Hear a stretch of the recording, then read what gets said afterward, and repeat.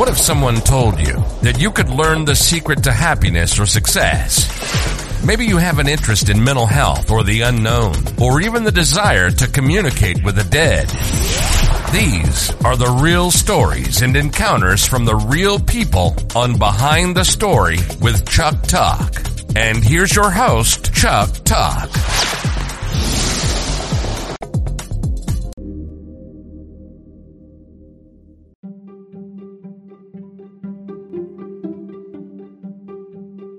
Hey, listeners. I hope you're having a fantastic day. So, have you ever wondered, is God really trying to get your attention? Can you actually manage to listen, test, and know when God speaks?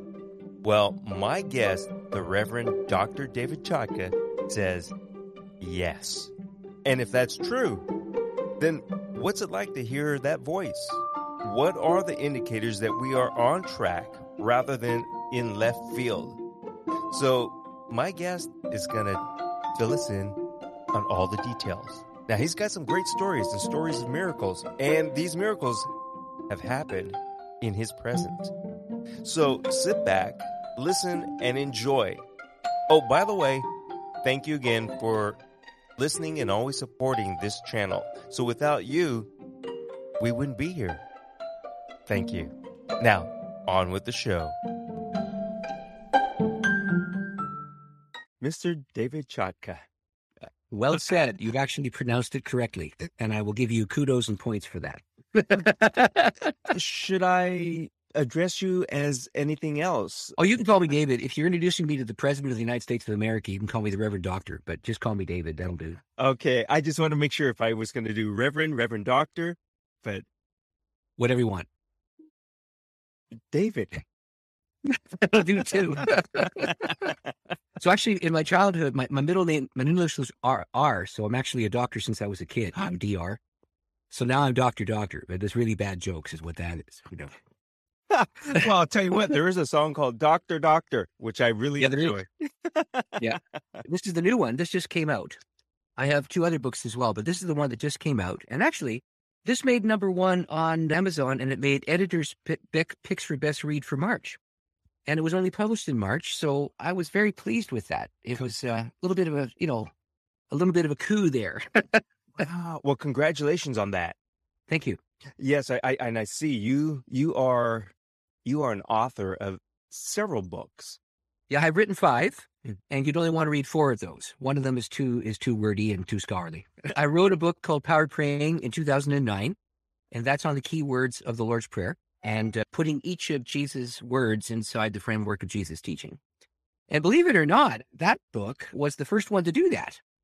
And you got to know, there's got to be thousands of books on the Lord's Prayer. It's been around for 2,000 years. And you would think that somebody would get the idea that what they should do is locate the prayer inside the teaching. And as far as I'm aware, and I've read about 150 books on that, I'm probably if I'm not the first, I'm one of the first to do that. And it's a revolutionary way of looking at that prayer. So that started the writing trajectory. And last year, I wrote a book on healing prayer, and I co-wrote this with an Upper Room author, a guy by the name of Maxie Dunham. He's a Methodist from Tennessee, and he and I are great friends. And this book chronicles healing stories that are medically verified. One of them is my wife's. She was miraculously healed from muscular dystrophy. I was going to ask, so this is what you could really call a miracle. That one, yes. Okay, so let me be as clear as I can. I'm a pastor, and lots of times I go in the hospital, and I sit with people who are dying, and they pray for a miracle, and it does not come. In this case, it was. And it was a remarkable kind of a thing. Do you want to hear the story behind it? Yes, please. Yes. Well, here's what happened. So my congregation was in northeast Alberta above Montana, and a little town called Spruce Grove, Alberta, just outside of Edmonton, which is a city of about 1.5 million or something like that. At any rate, that congregation was growing rapidly, and we had a missions program. And I wound up being invited by 2 American congregations, one in Nyack, New York, and the other down in Atlanta, to partner with them to help Uganda rebuild after that terrific devastation that was caused by Joseph Kony and by Idi Amin. Now, I don't want to get into great detail about the story because it's gory and it's awful, but we were brought to a place where we could come alongside, and I took teams with me, And we would, we do build projects. We built a couple of buildings. We put a latrine in for one community, and I would teach pastors because they had had 20 years in a war zone. And so if somebody could read, they became the pastor or the teacher, and so I went in to try and help them any way I could. And actually, this book got written as a result of going there because I wanted to put a training manual into their hands. But here's what happened. There was an organizing bishop, and that bishop acted like an African tribal and invited himself into my pulpit. So we flew, but I wanted the church to hear him anyway. And we flew him into my church. And he had this amazing story about the relationship between the church and the army and the parliament and all the prayer that happened and stories about people being saved when they should have got killed and all those kinds of things. Everybody was on the edge of their seats as they're listening to this guy preach about this terrible event that happened and the miraculous interventions that took place in that time. And while he was teaching, my wife was sitting beside me, and the church was packed to the rafters. And we had 3 services on a weekend. We had one on Saturday, one at 9:00 on Sunday morning, and then another one at 11. It was 11 o'clock service. But here's what happened. The guy was so electrifying, the Saturday nighters called their friends. And they said, you got to come tomorrow morning and hear this guy. So the Saturday night crowd repeated at the 9:00 service. And the 9:00ers got so excited about what this guy was saying, they all attended the 11, and it was jammed to the rafters. The congregation's building sat about 400, and there must have been 650 people in there, rammed shoulder to shoulder, tight, and that kind of thing. And he was telling this amazing story about what happened when Joseph Kony's army was attacking the Ugandan army and all these people praying for the release of their country and so on and so forth. Everybody's on the edge of their seats. And I'm sitting next to my wife right up at the front on the steps leading up to the pulpit. I mean, this is how full it was. And the guy looks down at me and he has this thick Ugandan accent. And he said, David, what is M.A.? And I said, M.A. Master of Arts. I don't know. And he said, no, something's wrong. I've got something wrong. I got a letter wrong, something. And he stopped. Of course, the whole church is waiting for him to finish his story. He stopped mid-sentence. He puts his head on the pulpit. And then he looks down at me. And then he looks up at the congregation. And he says this. It's a wasting muscle disease. Whoever has it has weakness, first of all, in your head, and it goes down into your shoulders, and it goes down into your back and into your spine. And when you damage a muscle, you lose it. Your shoulder blades go out of position. You start to be in chronic pain by the time you're 16 or 17. And he described a perfect medical trajectory for the affliction that my wife had, FSH muscular dystrophy. Now, her mother had it, her sister has it, her niece has it, and at that point, she could not raise her arms higher than this, and when she was climbing stairs, she'd have to take hold of her leg, lift it, and settle the foot on the stair, grab the rail, pull herself up, move the next leg up, and that's how she could climb a stair. And I kind of knew when I married her that I was going to be pushing a wheelchair at the end of my days, but, the girl loved me, so you better marry the girl. At any rate, I'm sitting there, and of course, she is losing ground with muscles. And she, at this point, is unable to raise her arms that level. And I'm looking at her as he says this, whoever has this, Jesus has just healed you. And I watched my wife's arms go into the air above her head for the first time in 2 decades. She had not been able to do that. And of course, we have friends sitting behind us watching this, and they're in awe, and I'm in awe.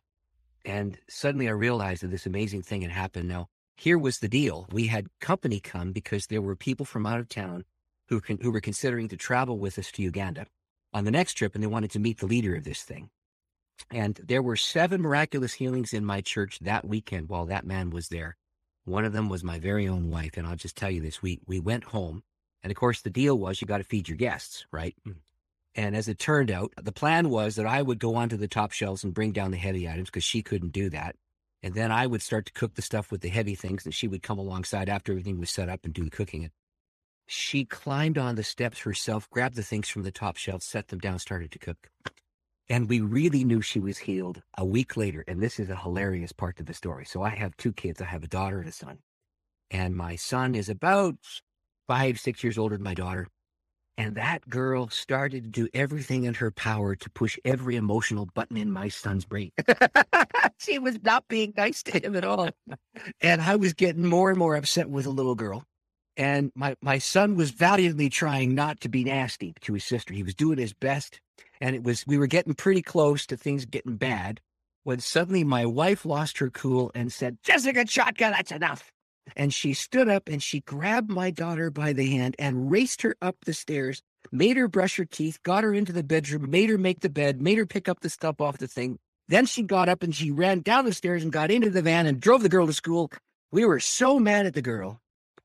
It took us 3 hours to realize my wife had run up the stairs for the first time in 20 years. Wow. And it was the most remarkable, amazing thing. And actually the story in the book is, I don't believe guaranteed healing happens every time. What I do believe is that from time to time, God initiates and we respond. You can't create a miracle and you can't demand one, but you can cooperate with one when it shows up. And that one happens. Here's the thing that's powerful about the story, and I'm happy to send you this note. Our doctor knew us from 2005 to 2009, 4 years, and he knew her condition before. He watched her for 3 years. Then he wrote the medical note to say that she has been symptom-free for 3.5 years and the thing is totally gone. And I'll send you that doctor's note if you want the medical verification. But I am the recipient of a great gift. And yeah, it was an incredible kind of thing to watch. So that's the story behind the Healing Prayer Book. And that's the last story in the book. And what I can tell you is lots of churches want to know how to pray for people who are in distress, whether it's medical, emotional, mental, spiritual, whatever it happens to be. Don't really know how to go about this in a way that is caring and helpful. And don't know how to respond to signals when it's clear that God is beginning to do something remarkable in someone you're praying for. And so the book teaches people how not to be idiots. You don't stick your finger in their eye and, he'll get up. Then you don't do that. What you do is you listen to them and you try and pay attention to whatever prompting's coming into your soul. And I give step-by-step approaches in that material. And the other author of the book, a guy named Maxie Dunham, he's one of the, how do I say this? An elder statesman of Methodism.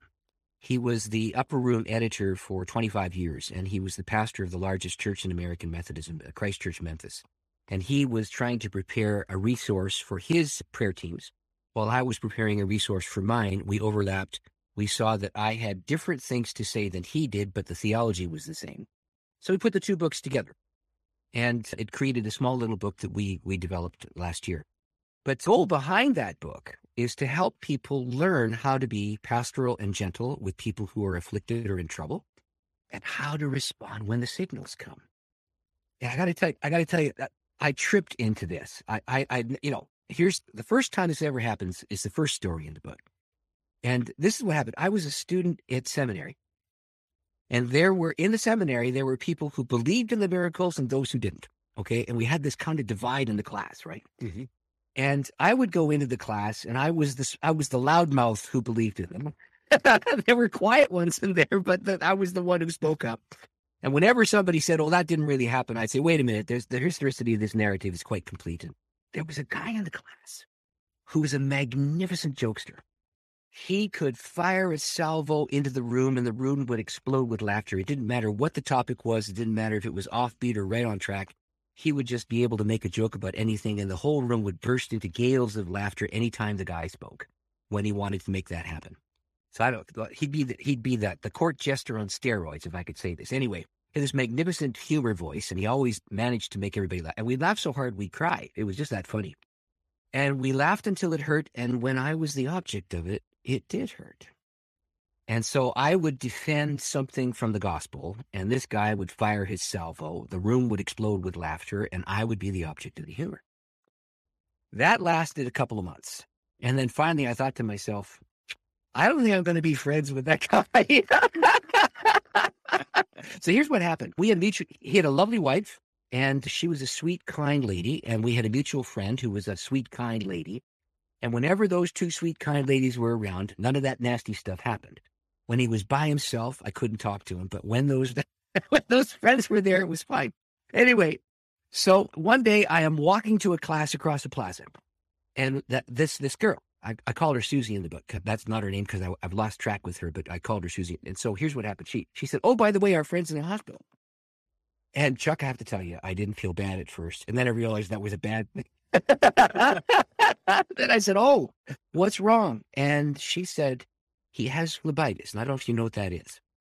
If it's in your leg, it's called deep vein thrombosis. It's where a clot forms in your leg and you could be in trouble. If it's in your arm, it's called phlebitis. And if it breaks free, 95 people out of 100 die when it goes into your lung or your brain. And if you don't die, you're terrifically impaired and it's not good for the rest of your days. And this guy was in his 20s. And he said so this girl tells me he's got phlebitis. And I thought, oh man, that's bad news. And then she said this crazy thing to me. She said, he wants you to come and pray for him. I said, I'm not going. She said, why not? I said, because every time I say the healing stories are true, or Jesus did walk on water, or he did rise from the dead, I'm the object of the humor gun, and people laugh, and he has mocked me in front of our peers. And she said, yes, he has. He's been cruel. I said, yes, he has. She said, I'll talk to him, but he did ask me. I said, listen, I'm glad he asked you, but I think he wants to look for an excuse to make fun of me again. And so away she went, and she saw him, and the next day in the coffee lounge in the school, I saw her, and she said, oh, by the way, our friend says he's terribly sorry. He feels very badly about treating you so poorly, but he wants you to come and pray. And this is not in the book, but there's more to the story, but I said no a second time. And she said, well, she said, David, you need to go. And now there's two reasons I said no. One was the mockery. The other was the only people I'd ever seen do that kind of stuff were the crazies on television who'd slap people on the forehead and throw hankies in the air. And people would fall down and they'd vibrate and he'd yell or something. And I didn't think that was a helpful model. And I'd never met anybody who had been healed after somebody prayed. I did not have any instruction or training. So I was a total novice on this. I was greener than your average rookie. And so I was, number one, kind of bothered by the way this guy talked about me. And number two, I didn't know what I was doing. Anyway, so the third time I'm walking across the same plaza, she sees me again and she's, oh, by the way, did you go and see our friend? And I said, no, I'm not going. Now you got to know about this girl. She was sweet. She was kind. She was one of those do unto others as you would have them do unto you kind of Christians. And if there was anything ever wrong, this girl would show up and she'd bring a meal and she'd love on you and she'd care for you and she'd make sure you had whatever money you needed and all that kind of thing. And this sweet, kind, gentle girl looked at with fire coming out of her eyes and she stomped her feet and she said, David R. Jotka, haven't you been going around this school telling everybody the Bible is to be obeyed as soon as you know it? I said, well, yes. And she said, well, what about this scripture? I was sick and you visited me. And suddenly I went, oh, no. I'm going to have to go and see the guy.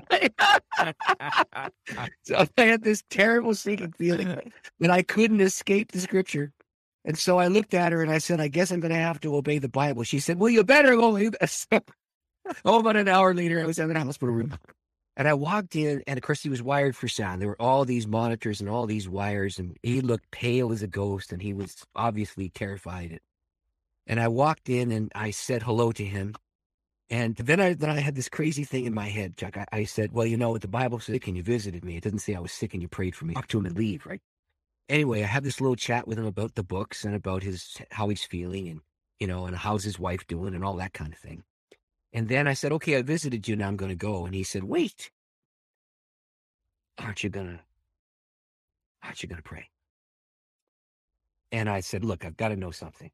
Every single time I had ever said anything about the Lord healing or the Bible being true or the resurrection happening or a miracle taking place, you have consistently and regularly mocked me in front of our peers. Why do you want me to pray for you? And he started to cry like a baby. And he said, I am so sorry I did that to you. You're the only one I know who actually believes that every word in the book is true. And I have phlebitis and I could die. Won't you please pray for me? Oh, what are you going to do? I mean, suddenly I realized the guy was serious. He wasn't going to make fun of me this time. But I was still greener than your average rookie. I still didn't know what to do. And so I remember, okay, in the Bible, Jesus put his hands on people. Okay, maybe. So I said, okay, where is the phlebitis? He said, left arm above my elbow.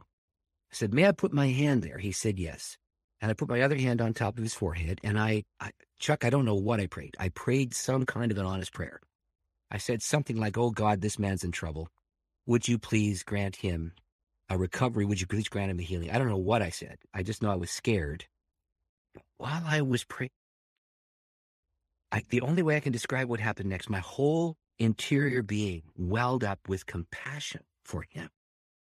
And I felt love for this man and fire in my soul. And it filled my whole being. And it was like the room was on fire with light. And I felt this fire go down my arm and went into his arm. And then he said this. He said, "What is that fiery heat going into my arm?" I said, "That's the Holy Spirit touched body. He's granting you a physical healing." And then, Chuck, I ran out of the room because I was afraid he was going to make fun of me. And first of all, I had never, ever experienced anything like that. That was the very first time that ever happened to me. And I was terrified by the experience of that interior presence, that fire. And then I didn't know what had happened to him. And I was afraid he was going to make fun of me. And all that sort of combined together, and I ran out of the room. Well, the nurse was walking in as I was running out. And I found out much later that he had looked at that lady and, I can go home now. My friend from the Bible college came and he prayed for me, and Jesus has made me well, and she said, "Well, we don't do things like that around here. You have to have tests. And oh, by the way, I've come for your test because you're due." And he went into the tests, and every trace of phlebitis was gone from his body. Every trace of it. At 4:00 in the afternoon the next day, in the very coffee lounge where that girl had confronted me, he was there the next day. And so I looked at him and I said, "You're here." And he said, "What happened?" It was a 19th century building with stone columns in the hallway. That kind of building where they'd have this old architecture and the terrazzo floor. He pulled me into one of those corners and he looked in every direction.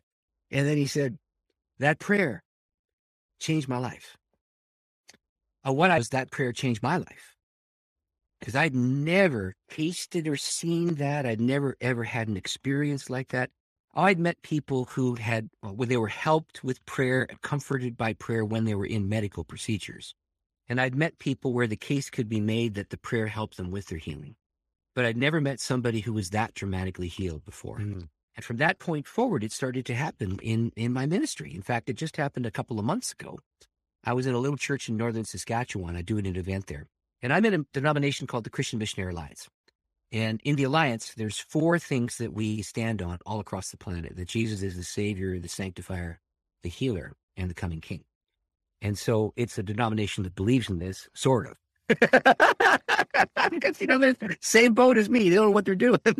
We couldn't believe it up here, but don't know down here. At any rate, I was in this church, and I'm doing this event.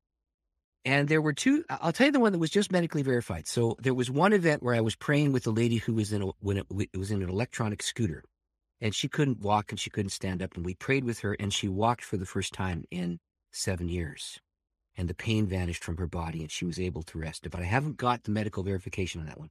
The second one, I just got this like 2 weeks ago. So there was this woman who was filled with arthritis, could hardly walk. And, so she got invited because she heard about the first one. And so she came to the front and said, how can I help you? And she said, "Well, I'm full of pain. I can hardly stand up. I can hardly walk." And she's only in her 40s. And as I started to pray, her whole being filled up with that same experience of compassion and fire from the top of her head to the tips of her toes. And suddenly she became limber and quite well. And she started to move her body in ways that she hadn't been able to move for a long time. And that's a small town in rural Saskatchewan. Everybody knows everybody else's backyard, let alone in their business too, right? And so, as it turned out, that was a friend of the youth pastor's wife. And I just found out from the youth pastor's wife that she got a doctor's note saying all traces of arthritis from her body have vanished. That just happened 2 months ago. Is that the power of prayer and power of belief, or is that a divine intervention through an individual? My answer is yes. Yes to I'm going to add this. There's no pun intended on the word. Yeah. You are unorthodox, but Well, actually, my background, he's Orthodox. but you are so effective and captivating. So I can see where your prayers have power. Well, the Lord's the one who bestows that. I didn't know I had the ability to do this. I just didn't know. And I prayed for years for my wife, and she wasn't healed. And the Ugandan bishop spoke, and then she was. I mean, so the phrase I use to describe this is God initiates and we respond. And you can't bluff something like that. You can only cooperate with it. Yeah. And let me tell you another one that happened. So this one happened in Chatham, Ontario. How much time we got? Have we got a little time for this? Sure, yeah. Let's have another story. But Okay, first, this one's not in the book, and it was a fun one. okay.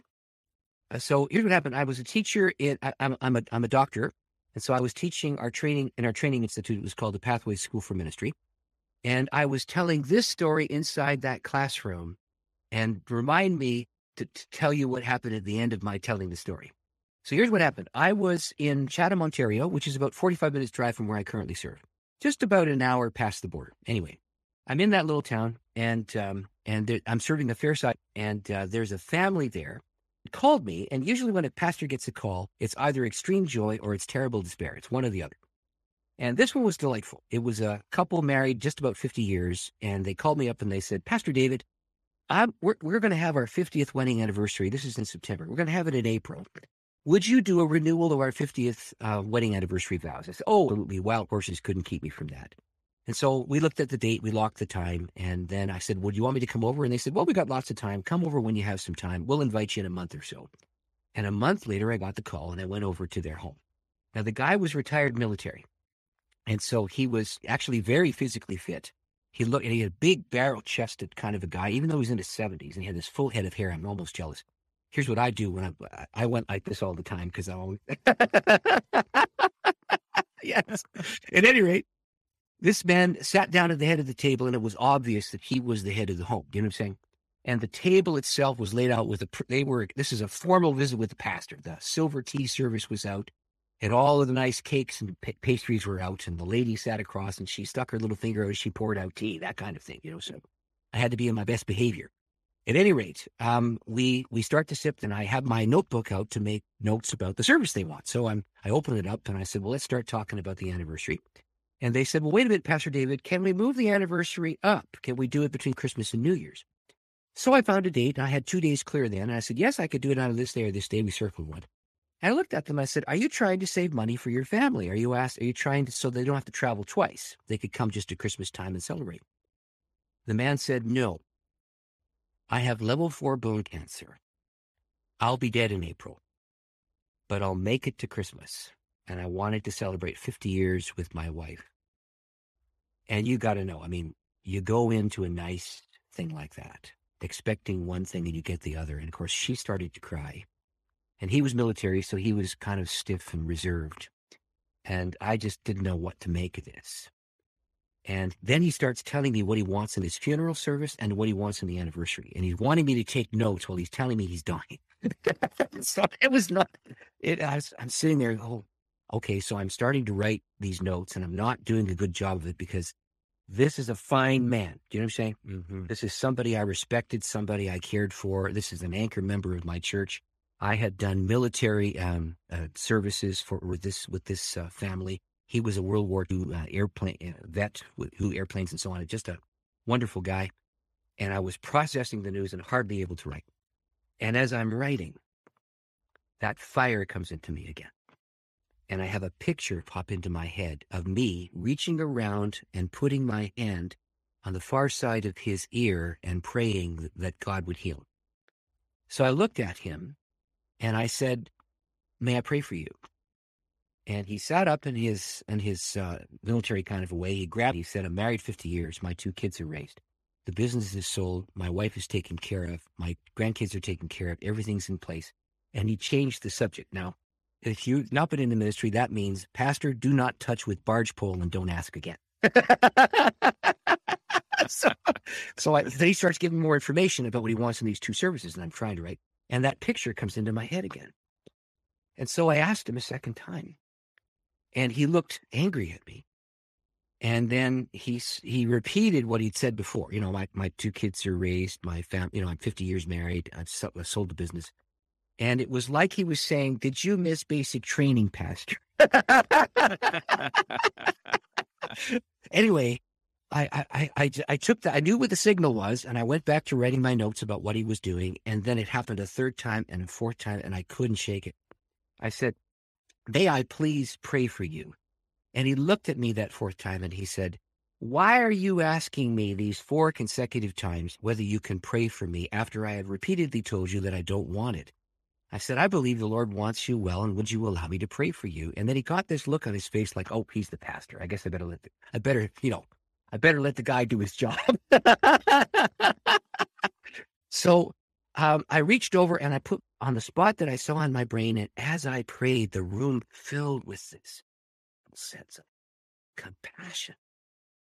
I don't know how to describe it. It's like fire and love joined together, and it filled him, and he put his head on the table, and his wife started crying these beautiful tears. And I don't know how long it lasted. Was it 10 minutes? Was it half an hour? You do not look at your watch when you're in the middle of one of those moments. And it was beautiful, and it was powerful, and it was holy all at the same time. And then that presence lifted, and he tried to sit up, and he said, what is that fiery presence going through me? And I said, I do believe that the Lord has touched your physical body. And so he tried and push this. This presence will be on you because God is doing the work inside of you. You might want to lie down on that couch over there. And then I went off on my errands and did my daily stuff, as I always do with my routines and so on. Anyway, I gave him 2 phone numbers. My home, one was the church, and in those days we didn't have cell phones. And just after I left, he called my home. I was going to the hospital to do my rounds. He called my home. My wife answered, and he said, why is it every time I read the Bible or pray, that fiery presence comes back inside of me? And my wife said, well, that's the Lord bearing witness to his word, and that's the Lord saying yes to your praying. He's healing you. And this went on for weeks. Anyway, the bottom line was, when it was done about a month later, I got, what had happened was they had in fact moved the date of that service, because at that point they were still thinking this is a better thing to do economically anyway. They moved it. And my secretary, her name was Linda, she had been invited to the one in April and got the change of date for December. She walks into my office on a Thursday morning and she said, I got a call from Mr. Tuffley. He said he needs to see you right away. And she gave me the look. You know what I'm saying? And I said, Linda, should I cancel my day? She said, it's already canceled. I canceled your day. You got to go and see Mr. Tuffley. So I get in the car. I drive across town. I come into the room, and here's what they've done. It's the same setup. It's the silver T-shirts with the tarts and the cakes and the pastries. He's sitting at the head, and his wife is sitting across the table. I take my seat, and he looks at me, and he said, had some news. Had a biopsy done.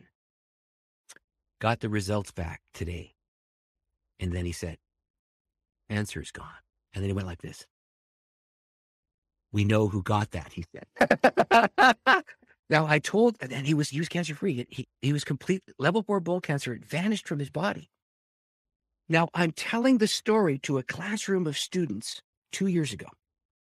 And as I'm telling the story, there's a young man in the class, and he raises his hand. He said, Pastor David, may I speak? I said, sure, go ahead, Tyler. He said, well, my name is Tyler, but you don't know my last name. I said, what's your last name? He said, my name is Tyler Tousley. And I am the grandson of the man that you prayed for. And in those days, I was a shift worker, and I was sleeping down the hall when you prayed for my grandfather. And after you left, he told me that Jesus healed him because he felt this fiery heat coursing through his body. And he lived 9 years past that point. He died at 81. And I met him again when he was 80. I was serving a new church at that point, and I came back, and I was visiting, and I stopped at a gas station to fill up. And there he was. It was the cheapest gas in Chatham. I knew where that place was. And he was standing at one pump when I was standing at the other, and we greeted each other. And it was an amazing time. So, but I couldn't have, you don't produce those, but you cooperate with them. That's the best way to describe that. And the signal is a rise of compassion inside your heart. while you are present to someone who is in need of grace. And whether they're a slimy jerk or whether they're a kind, sweet, gentle person like this man was, whether there's somebody who's broken or whether there's somebody who's quite well emotionally, you respond to the divine initiative and cooperate with that when it happens. And I've learned to do that. And there were times when I didn't know how to cooperate with it because it was so unusual or so odd. But over all these years, I've learned that when that's inside of you, you stop, you ask what's going on, and then you try to pay attention to whatever prompting's coming inside of your heart, and then you cooperate with that. And that's what this little book teaches about. So I give processes about how to do that for church teams and so on. That's called Healing Prayer is God's Idea. Well, you know what? All your stories of prayer along really well with your latest book, Well, it's true. Right there. It does. It really does. Well, that's because the thing that's behind it is paying attention to the voice. That's the whole point. And so I wrote the book on healing prayer because people wanted to testify, and we had these stories, and people didn't know what to do. In behind it is this whole thing about paying attention to when you get these signals. And the biggest signal, there's really three big ones: righteousness, peace, and joy in the Holy Spirit. And so I don't know if you realize that text is in a book called Romans. Romans is probably the most famous Protestant book in the Bible. The Catholics will say it's theirs too, but the Protestant will say, oh, we land on Romans, it's ours, And it's got this doctrine called justification by grace through faith in chapters 4, 5, and 6 of that book. But actually, the book isn't really about justification. The book is about a church fight. The Jewish Christians were fighting with the Gentile Christians, and they were arguing. Can you imagine a church arguing? So actually, even the justification argument in chapter 4, 5, and 6, it's Paul saying to Jewish Christians and Gentile Christians, you get saved the same way.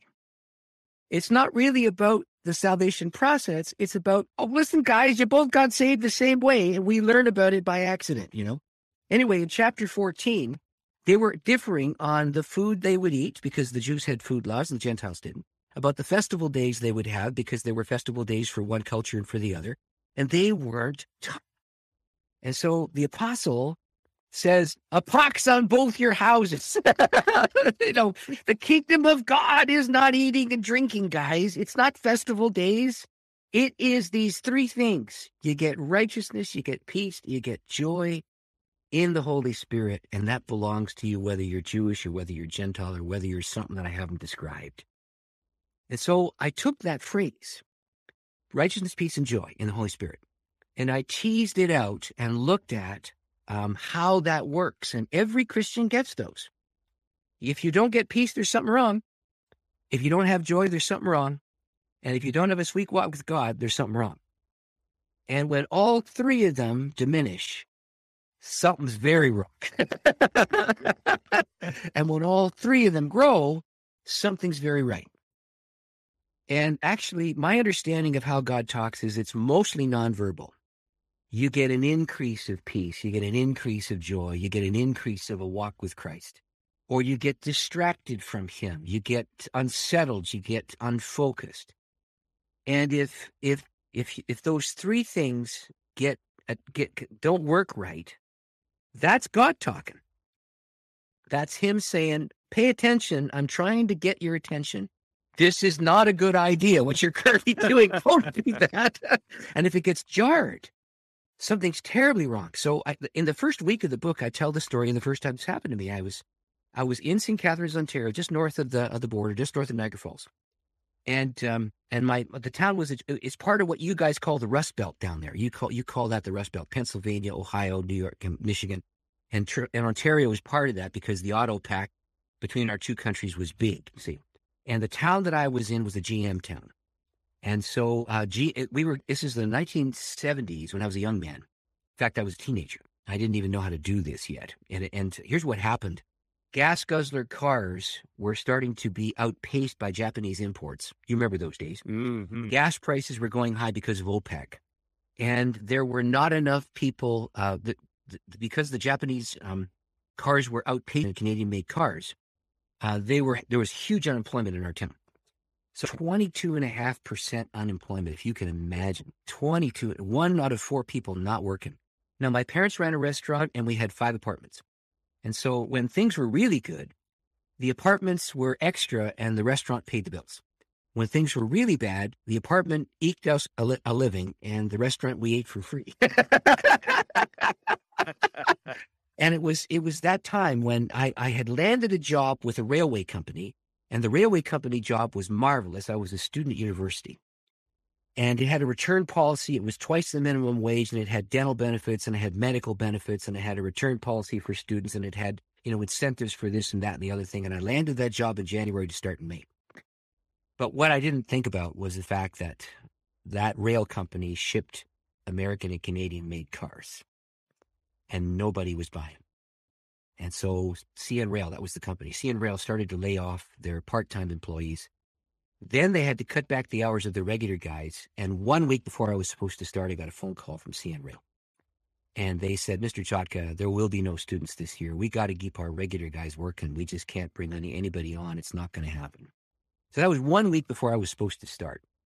And it meant that I didn't have a job. And if you didn't have a job in those days, you had to shine your shoes, put on a press shirt, and then take your hand-typed resume down the road and present yourself to somebody in the faint hope they might want to hire you. But it was 22.5% unemployment. Nobody was hiring anybody. And so I had done all kinds of, I dropped off all these resumes and I was doing my best to try and find work. And in my mind, my job was to find a job, right? And so I would help my parents in the restaurant for the little bit of rush that we did have. And then slack time, I'd go and look for a job, and then I'd come back and work for the lunch shift or whatever. And this routine went on for several days. Well, there's a regular guy who always came in the morning for coffee at exactly the same time, and then he'd come in the afternoon and he'd buy a ham and cheese sandwich and a bowl of my mother's homemade soup, because that's what he did. He liked it. That was the routine. His name was Stan. And I had known Stan since I was a little kid, because I'd served him his coffee and his soup so many times, it was countless beyond number. And he'd watched me grow up. Anyway, he heard from my dad that the CN job had fallen apart. And so he said, well, David, I hear you lost, the job didn't happen. I said, Stan, it's terrible. It didn't happen. I don't know what to do. And he said, well, do you want honest work? I run a company. I need a driver for my truck, but I can't give you anything more than minimum wage, and there's no benefits, but at least it's honest work. Do you want the job? Well, I got to tell you something. I mean, a job's a job, and I didn't have one. And this guy was offering me this thing. And so I talked to my dad, and I said, Dad, I got to borrow your car. Go to my office. Here's the address. And you knock on the door, the secretary will answer, but you have to commit to me for 90 days. If you do not commit for 3 months, it's not worth my while, because I have to train you. And we won't make any money unless I train you and then you do this on your own. I said, okay, Stan, I'll do that. And so he gave me the address. I borrowed my dad's car keys, and I left in one of those slack times. And as I was driving down the road, my heart started to get heavy. And the only way I can describe what happened next is that got heavier and heavier the closer I got to that factory. Well, I pulled into this factory driveway. And I'd never experienced anything like this before. So, I'm learning this because I'm tripping into this stuff. This is how this whole thing happened. Anyway, I'm driving into that driveway. And as I pull out, I just feel awful. I see this red brick building with vines all over it, and it had a loading dock. It had a sliding door with an inset door. And I went up to the sliding door and I knocked on the inset, and nobody answered. And I yelled and nobody answered. And I wasn't feeling good about being there anyway. And I tried to walk around the building to see where the entrance was, and I couldn't see any other sign. I knocked on that door again. Nobody answered, so I got back in the car. And as I drove away, my heart got lighter. And I thought, it's got to be nerves. So anyway, I'm driving along, and I pull up at my mom's restaurant. And my dad says to me, okay, David, when do you start? I said, well, Dad, it's the craziest thing. Nobody answered the door. He was not at all impressed with the intelligence level of his son. Couldn't find the door, So he reamed me out. Then we had the lunch rush. And at the end of the lunch rush, of course, in comes Stan for his ham and cheese sandwich and the bowl of soup. And he says, David, you didn't come to the office. I said, Dad, did I get the wrong address? So I showed him, and I said, there was this big loading dock and a sliding door with an inset door. I banged on that. Nobody answered. And then he laughed, and he said, 90% of the people who show up don't realize that all of our business is by mail or by phone or by a marketer who sells the product and gives the orders to us back. You got to go around the back of the building. There's a trellis that's covered in the vines, and go around that, and there's a door there. And so my dad laughed, and Stan laughed, and then they teased me about being dumb and that kind of thing. And I got back in the car and I started to drive toward that building. And the closer I got to that building, the heavier my heart became. And I walked into that office. There was a secretary there. And she said, Mr. Chotka, Mr. Shepard says you have the job. All you have to do is sign on for 90 days. Here's the pen. And I looked at the contract. And she said, is there something wrong, Mr. Chotka? You don't look very good. I said, I couldn't figure it out because it was honest work. It was delivering product to local small businesses. It was pantyhose and greeting cards. Now, just be clear. It was store to store, not door to door. I want to make this clear. Anyway, so I forced myself to sign it because I didn't have a job. And she said, well, Mr. Shepard will come by tomorrow morning for his usual coffee, and he'll bring the van, and you can drive back to the office here, and he'll train. I said, well, thank you very much. And I drove away with a heavy heart, like I'd done something terribly wrong. And I was supposed to meet him at, was it 9:50 or 10:10, something like this. He always came in at the end of the coffee rush. And at 8:30 the next morning, I got a phone call from the Department of Highways. They'd accepted my resume and they offered me a full-time job with twice the pay, with dental plan benefits, with everything my heart could desire, with a return package for students. I was guaranteed a job to come back anytime I wanted to, and it was twice the minimum wage. But I'd signed on with a family.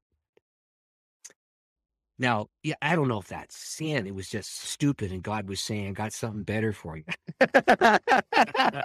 But, here's what happened. That year, I got called to the ministry, and I could not pay all my bills, and I had to work part-time while I went to school. And it was a lot harder to do that. I did get through. That first year was really tough. I just barely had enough to eke through and do it. But that was the first time that I realized that God speaks non-verbally by the increase or the withdrawing of his presence.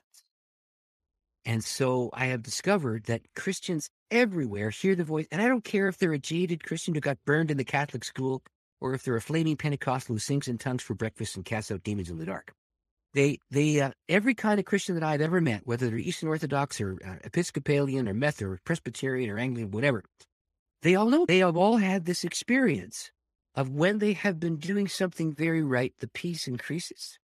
And when they're being foolish idiots or about to sin, the peace diminishes or gets jarred. And when I tell those stories, they walk up to me at the door, they look in all directions and they say, you mean that was God?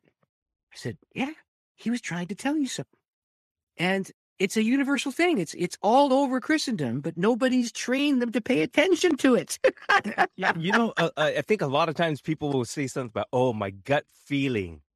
Yes, I have a hunch. Mhm. And I got a gut hunch. I felt really badly, so I didn't go. And everybody can tell you when they walked into that room and it was a bad idea, how their spirit went crunch. And everybody can tell you when they walked into that room and it was really good, that they were filled with joy and it was a great thing. But they won't say that God did that. They'll say, oh, it happened, right? And so this book is really the story of my tripping over all of this stuff.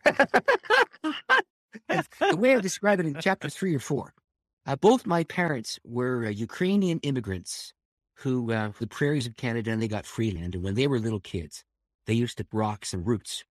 And that's what they did to clear the field so that they could put the crop in, and et cetera. And the land was free on the condition that they would take the rocks and the roots out and plant a crop and stay there. So I just picture this. I'm walking across this field. I am admiring the beauty of the horizon. It's a perfectly tilled field. And I trip on a root that my daddy missed, and I bang my head on a rock that my mama missed. And I'm about to say something that my mama and my daddy would not approve, and God wouldn't either.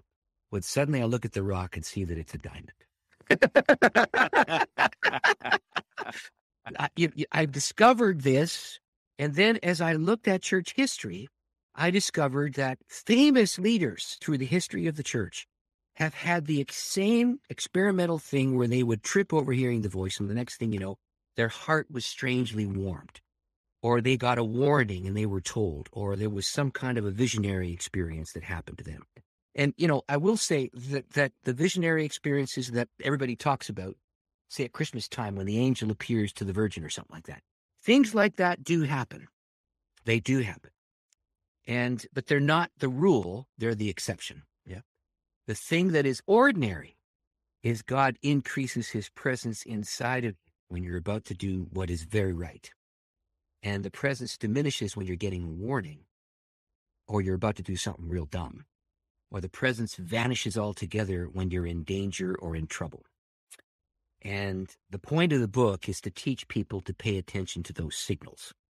That's the reason I wrote the book. And I can just say this to you. I mean, it happened. Whenever I tell a story like this, you're going to have people call you up and say, oh, that Chotka guy, he talked about that peace thing. Well, that happened to me when? And they'll tell you a story. Absolutely right.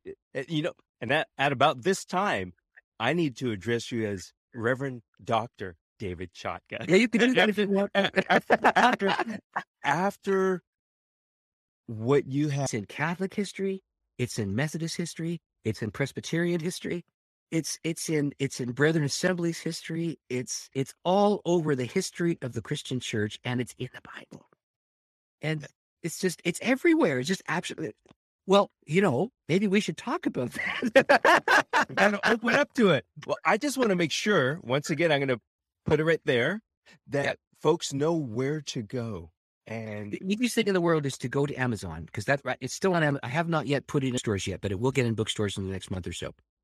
It's me, God. How to listen, test, and know when God speaks. You can just Google that title, or you could look for my name, but you have to look on the corner of my Zoom screen to see it spelled Chotka, and that's hard for most people. But the title is, Hey, Are You There? It's Me, God. And you'll be taken right to the site, and you can take a look at the book. It's not expensive. It's a $20 purchase in the U.S. And so, you can't put a dollar value to many people. When I was writing the book, I wanted to make sure that the stories would track with young people, middle-aged people, old people, people who are beginning in the faith, people who question the faith, people who are longtime believers, et cetera, et cetera. So I ran the book with a group of teenagers from 17 to 23. I ran the book with a mixed group of people who were from their teenage years to their 50s. I did it with a retirees group. I did it with a group of Chinese people. I did it with an office for a district for my denomination, and I did it with some Filipinos who were large across ages and stages, and I did it with a multi-ethnic group. And I asked them to tell me if the stories in the book grabbed. And if all of them said yes, the story made it to the book. And so it's been test run by 120 people, every story in the book. And what I did with the book is to tell a story about somebody's encounter. And I start with my own, but then I go into church history and I go into contemporary peers. And then I funnel that down into a parallel in the Bible where that happened to somebody in the scripture. And then I ask people to tease out some answers to some questions about their own experience of hearing the voice. And so it's a guide. It's 5 days a week. And the intention is that you would use that. And by the time you get to week 6, I give you a process to try and discern together when you're making a major decision. So I just did this process with a couple who were trying to figure out if they should do a large reno or a small one on their home. And it was either 200 grand or 400 grand.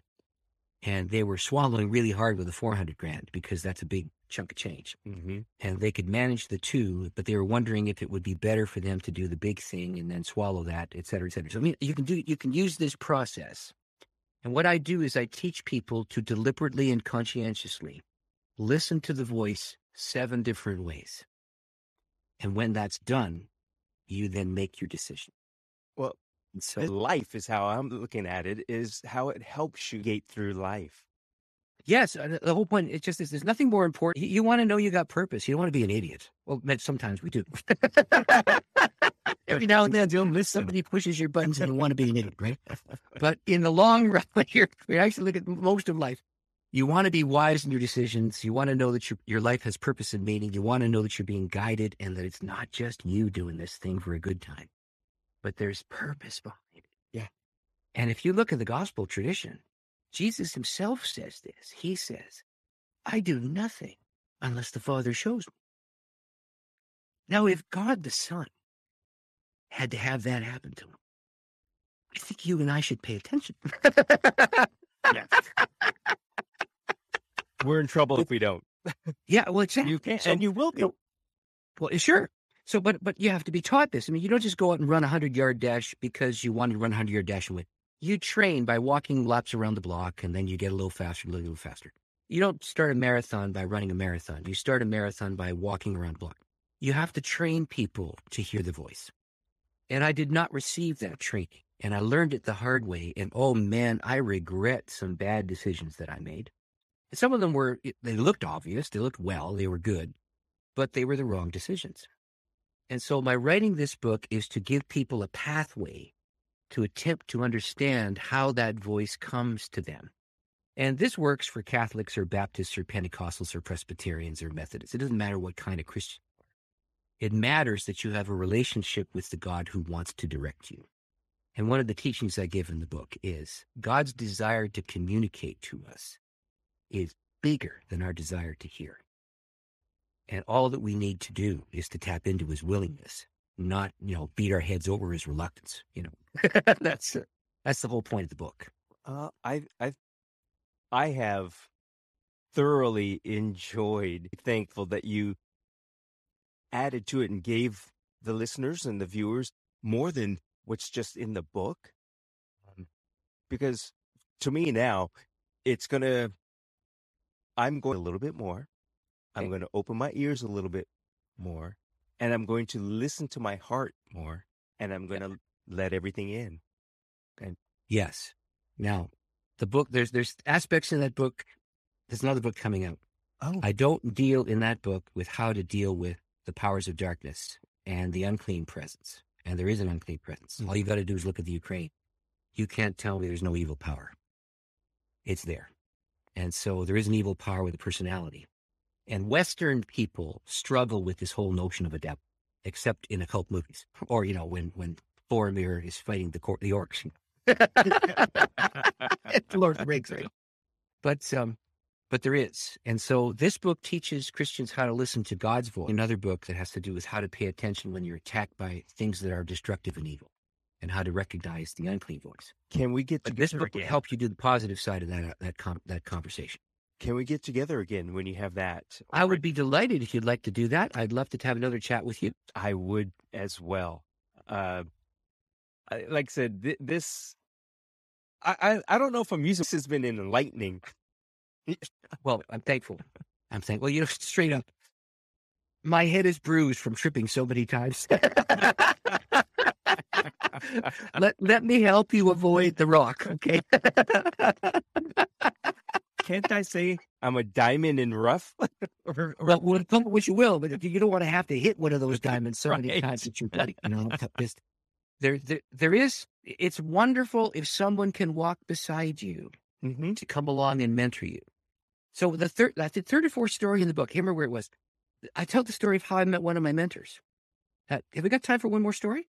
Yeah, let's. Okay, so I was isolated in northern town when I was first beginning the ministry. What they do with the new guys, they put them where nobody else wants to go. So I was in this northern town, and it was a lonely season.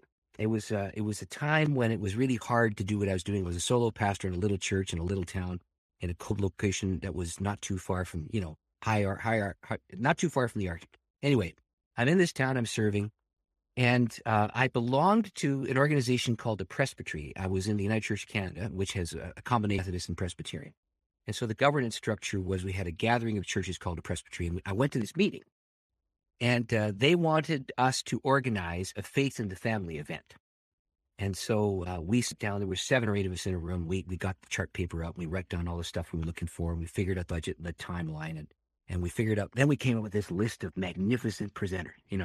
All of our churches were under 100, and we're in northern Canada, right? So they're not going to come. We dreamed in Technicolor. And we put, you would have been impressed with those top 3. You would have just been impressed. Anyway, so we do this weighted list. We get the list. And then the committee looks at me and said, David, our budget is $50 in a love offering. We're little churches, and the big city's Edmonton. So why don't we can start with so the first 3 were these international presenters with a 2-year lead time and a huge budget and a 5-star hotel and a conference center and, big fat paycheck. And number 4 and number 5 were local guys who lived down the street about an hour's drive, and they'd take the gas money and the love offering. That's what they do. So they said to me, David, you're in charge of this committee. Why don't you start at number 4 And if number 4 says no, go to number 5. And if there's no, find somebody who's local. We'll just do the event, right? So we all laugh because we spent the whole day doing this crazy thing. So I drive back to my church. It's about a 2-hour drive. And I get up the next morning and I have to act on what I've learned. See, so I'm having my morning prayer time, and it was as banal as the day is long. I sang a little hymn. I had a list of people that I was praying for who's in the hospital, and I had friends that I love, and I'm praying for them. And I read a little scripture, and I sang a little song, and I had my prayer time. Came to a place of peace. And then I thought, I really should pray about whether I should invite these names, these high-end names. So I picked the first name on the list. And I start to pray. And this is the one time where I did have one of those spectacular experiences. So as I was kneeling about this name, I had a vision that come into my head. I saw a long highway. Now, the date that I were of 1985, and I saw a long highway like in North Dakota, where there's nothing there. You can see along that road for miles and miles. And I saw at the end of this long road on Bald Prairie, 2 calendars overlapping. February, March, 1987. Then the voice spoke and said, invite this man to come to your church, not to the regional event. He will come then. And the only way I can describe it was, the voice was neither male nor female, but it was commanding. I had no choice except to obey that prompting. So I went over to my bookshelf. I grabbed one of the books that he'd written. He'd written at that point 21, 22 books. And I got the name of his publisher, and our budget was $50 in a love offering. Okay. Now, in those days, a phone call across the border cost you $50.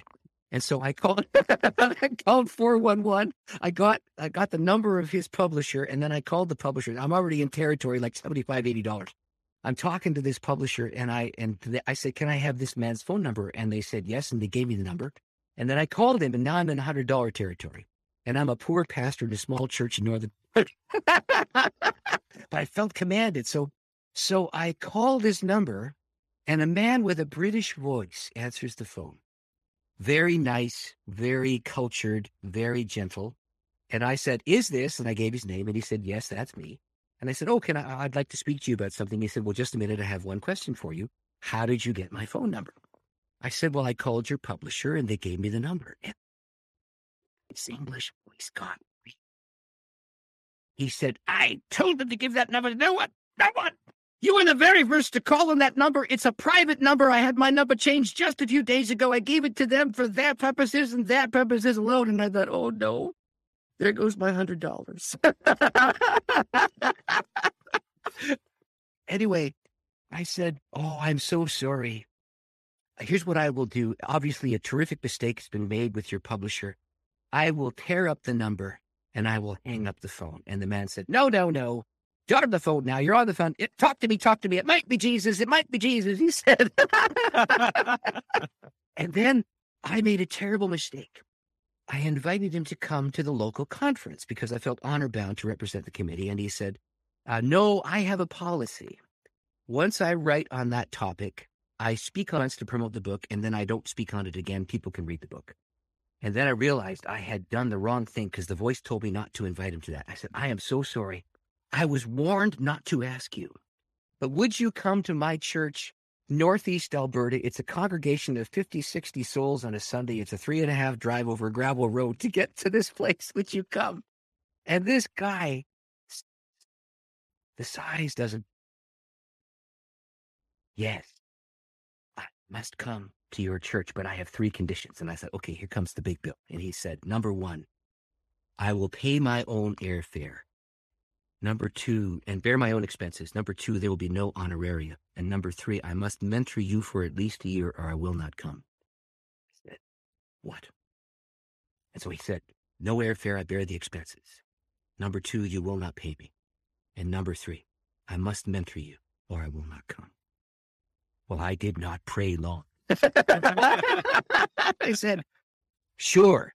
And he said, I only have one problem. I said, what's that? He said, I can't come until February or March of 1987. I said, I know.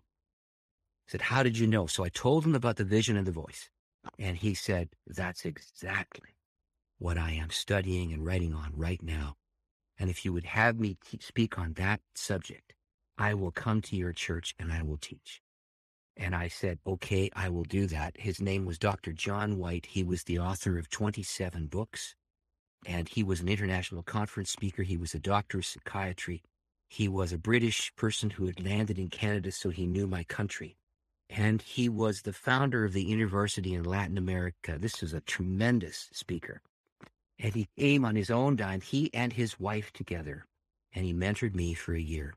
So I said to him one day, John, why did you take a cold call from a small church pastor in northern Alberta who didn't even, who got your phone number by accident? Why did you even do that? He said, David, the day before you called, I turned 65. And I realized that I had completed everything in life that I had set out to do. And I asked the Lord what he wanted me to do with my remaining years. And he vision.